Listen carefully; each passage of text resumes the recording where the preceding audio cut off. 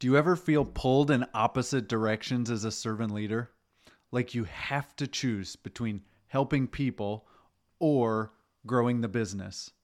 And that no matter which one you choose, either people are going to be upset or the business is going to suffer. And ultimately, you're the one in the middle left suffering. I know how that feels. I've been there. Today, let's dive into this servant leader dilemma, how we got here, and what we can do about it.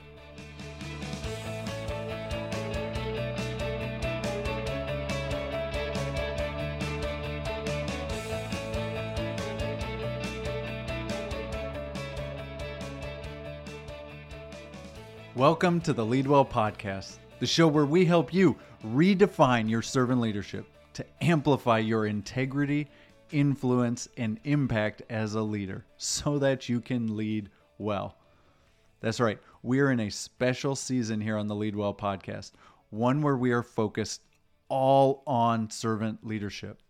And it's because in January, my book, Redefine Your Servant Leadership, is going to be published. And we're spending some time now sneak peeking into the book and introducing you to the ideas, the principles, and the practices that are going to be introduced there.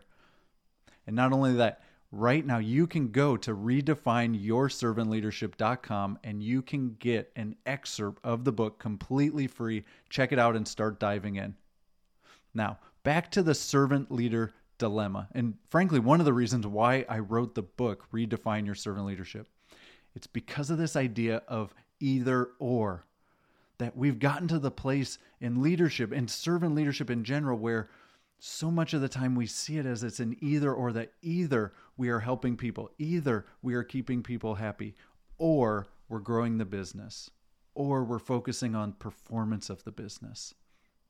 And now neither of those are true, and we know it, but at the same time, we're still there. And how did we get there? How did we get there as servant leaders? Is this concept of serving people, wanting to meet their needs, to help them grow, to empower people, and to be a leader who does those things. How did we get to this place? It's because the perceptions around servant leaders and how we are supposed to act are strong. I mean, you know what I mean. We've all felt it, that, well, that wasn't very nice. Is that something that a servant leader would do? I thought you were a servant leader. How could you insert whatever statement it is? The shoulds are heavy with servant leaders. We feel them, that not only is there a proper way to do things, but when we don't, then there's judgment and perception that comes with that. And so, as not to be bossy, as not to be that stereotypical, traditional kind of boss or leader, we aim to avoid it as much as we can, and we cling to some of those perceptions, even when they go far beyond being helpful, right? Servant leaders get the perception of being nice and people-pleasing because they're kind. Servant leaders get the perception of kind of being rose-colored optimists because we are always hopeful. And still, sometimes we lean all the way into that servant heart, so much so it becomes a bleeding heart because we're trying to avoid these other things. Now, this either or doesn't help. And frankly, servant leaders have the opportunity to do and. But let's look at some things that have really separated this out. I want to bring to you a Forbes article. So this Forbes article is titled Traditional Leadership versus Servant Leadership. And it really amplifies the dilemma that you're feeling, that I was feeling with what it is to be a servant leader. Here's what it goes into. And now, let me tell you, it doesn't actually delineate like, ooh, which one is better, but it clearly says that if you want to succeed in business, if you want to grow and have a successful, thriving, high-performing organization, enter servant leadership at your own risk. So here's what it says. In the article, it states, traditional leadership, in the traditional leadership approach, the leader encourages people to do their jobs by providing them with guidance, direction, motivation. The main focus of a traditional leader is to improve the business position of the company or the organization in the market. And it totally puts traditional leadership as that one, kind of the it's just business approach. Now, here's what it says about servant leadership. The article goes on and says servant leadership occurs when the leader's main goal and responsibility is to provide service to their people. A servant leader focuses on the people that, now wait for it, a servant leader focuses on the people that are directly below them rather than the company as a whole.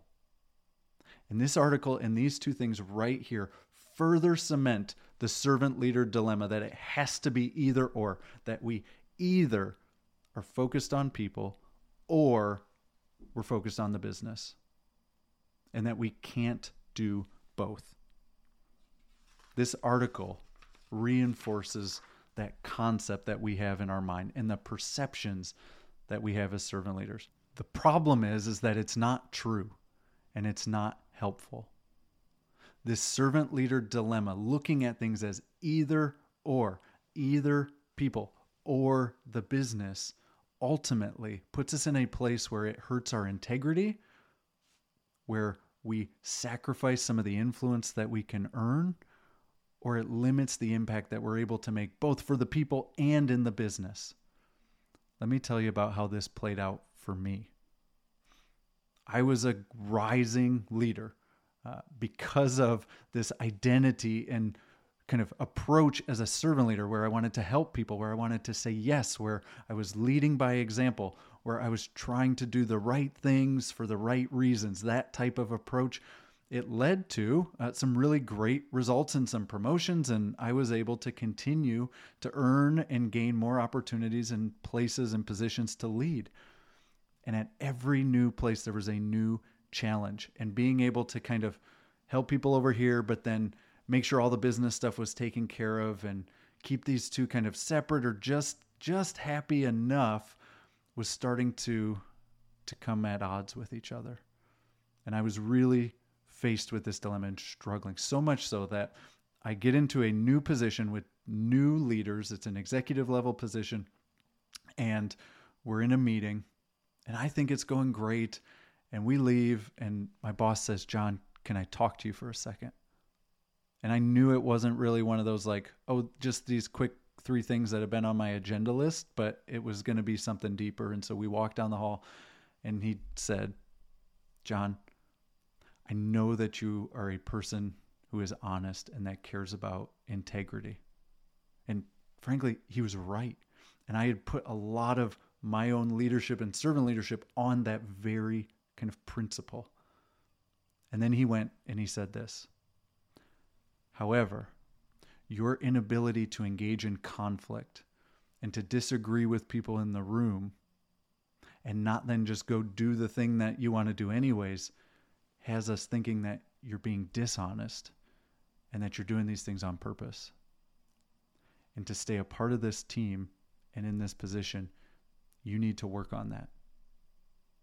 And I kind of choked out like, "Okay, thank you." And then quickly exited stage left so that I could collect myself and figure out, what do I do with this powerful, hard, wonderful feedback?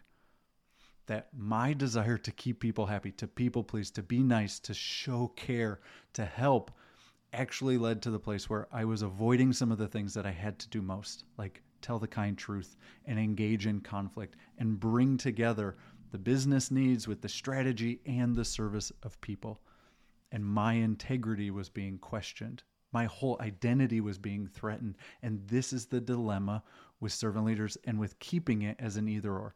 Just like Forbes said, that it is the goal of the traditional leader to improve the business position, and it is the main goal of the servant leader to make sure that the people are served. And I'm here to tell you that as servant leaders, it's not an either or, that we have a whole lot of experience with and. We serve and we lead, and that there is strength in the tension. So to move past this dilemma, the servant leader dilemma, replace either or with both and. And here's one of the ways that I'll outline this, and you can get more in the book, Redefine Your Servant Leadership. But as servant leaders, we don't just serve the business. We don't just serve people. We actually serve 3 things. And stay with me as we kind of wrap all of this into why most of us choose to serve and lead as servant leaders because we feel that there is a calling or a mission that we are on, a great purpose for the work that we do. We care deeply. We know that helping people is the path forward. And we also, because of our tireless work, because of leading by example, we know that results matter because the work we do matters to people we do it for. So let's talk about those three things that we replace the either or. It's not either people or business, but it is an and to solve our servant leader dilemma. And we serve three things as servant leaders. We serve the mission, that calling, that purpose, the reason the business, the organization exists, and why you do the work that you do.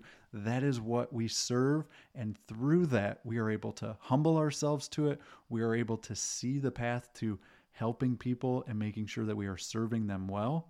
So number one, we serve the mission. Number two, we serve the people. As leaders, we act in a way that is for the benefit of other people. We serve them. And this is a part of helping them grow, empowering them, leading them to thrive. So yes, we serve the people. We serve the mission, we serve the people, and we serve the results.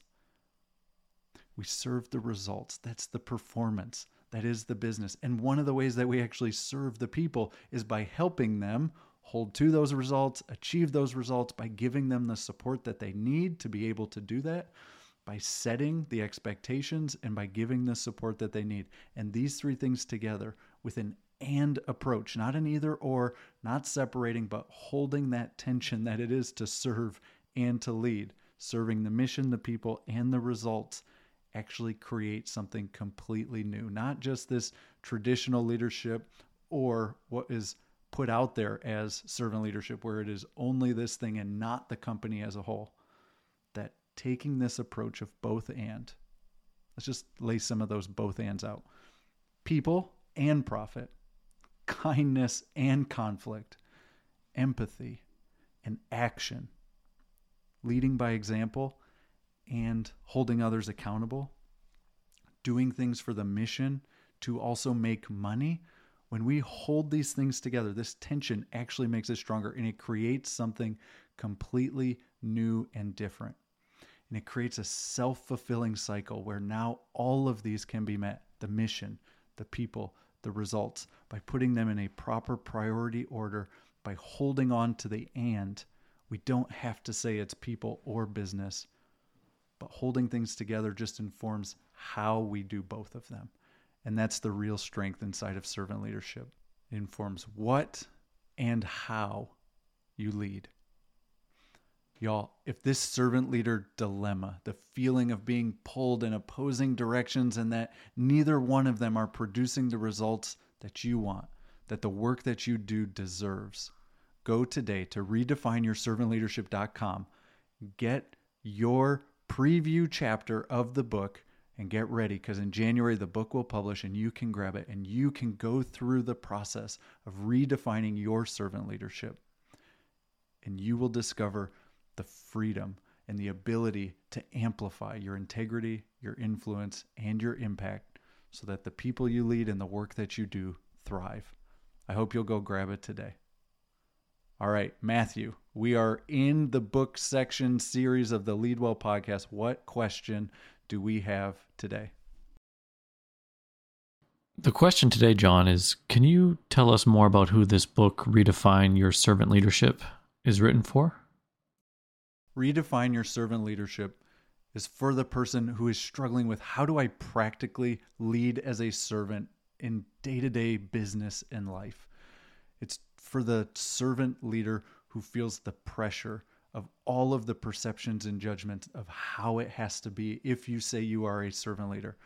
And it's with the person who is trying to focus on the business and use that business as a way to serve people. Those folks are going to get the most out of this book and be walked through a process to redefine servant leadership so that they can do that, serve the mission, the people, and get tremendous results. Y'all, I hope you go download your copy, pick up a book in January. I promise we'll keep telling you about it, and enjoy this special series of the Lead Well podcast where we focus on servant leadership. Until next time, be well, lead on, and God bless.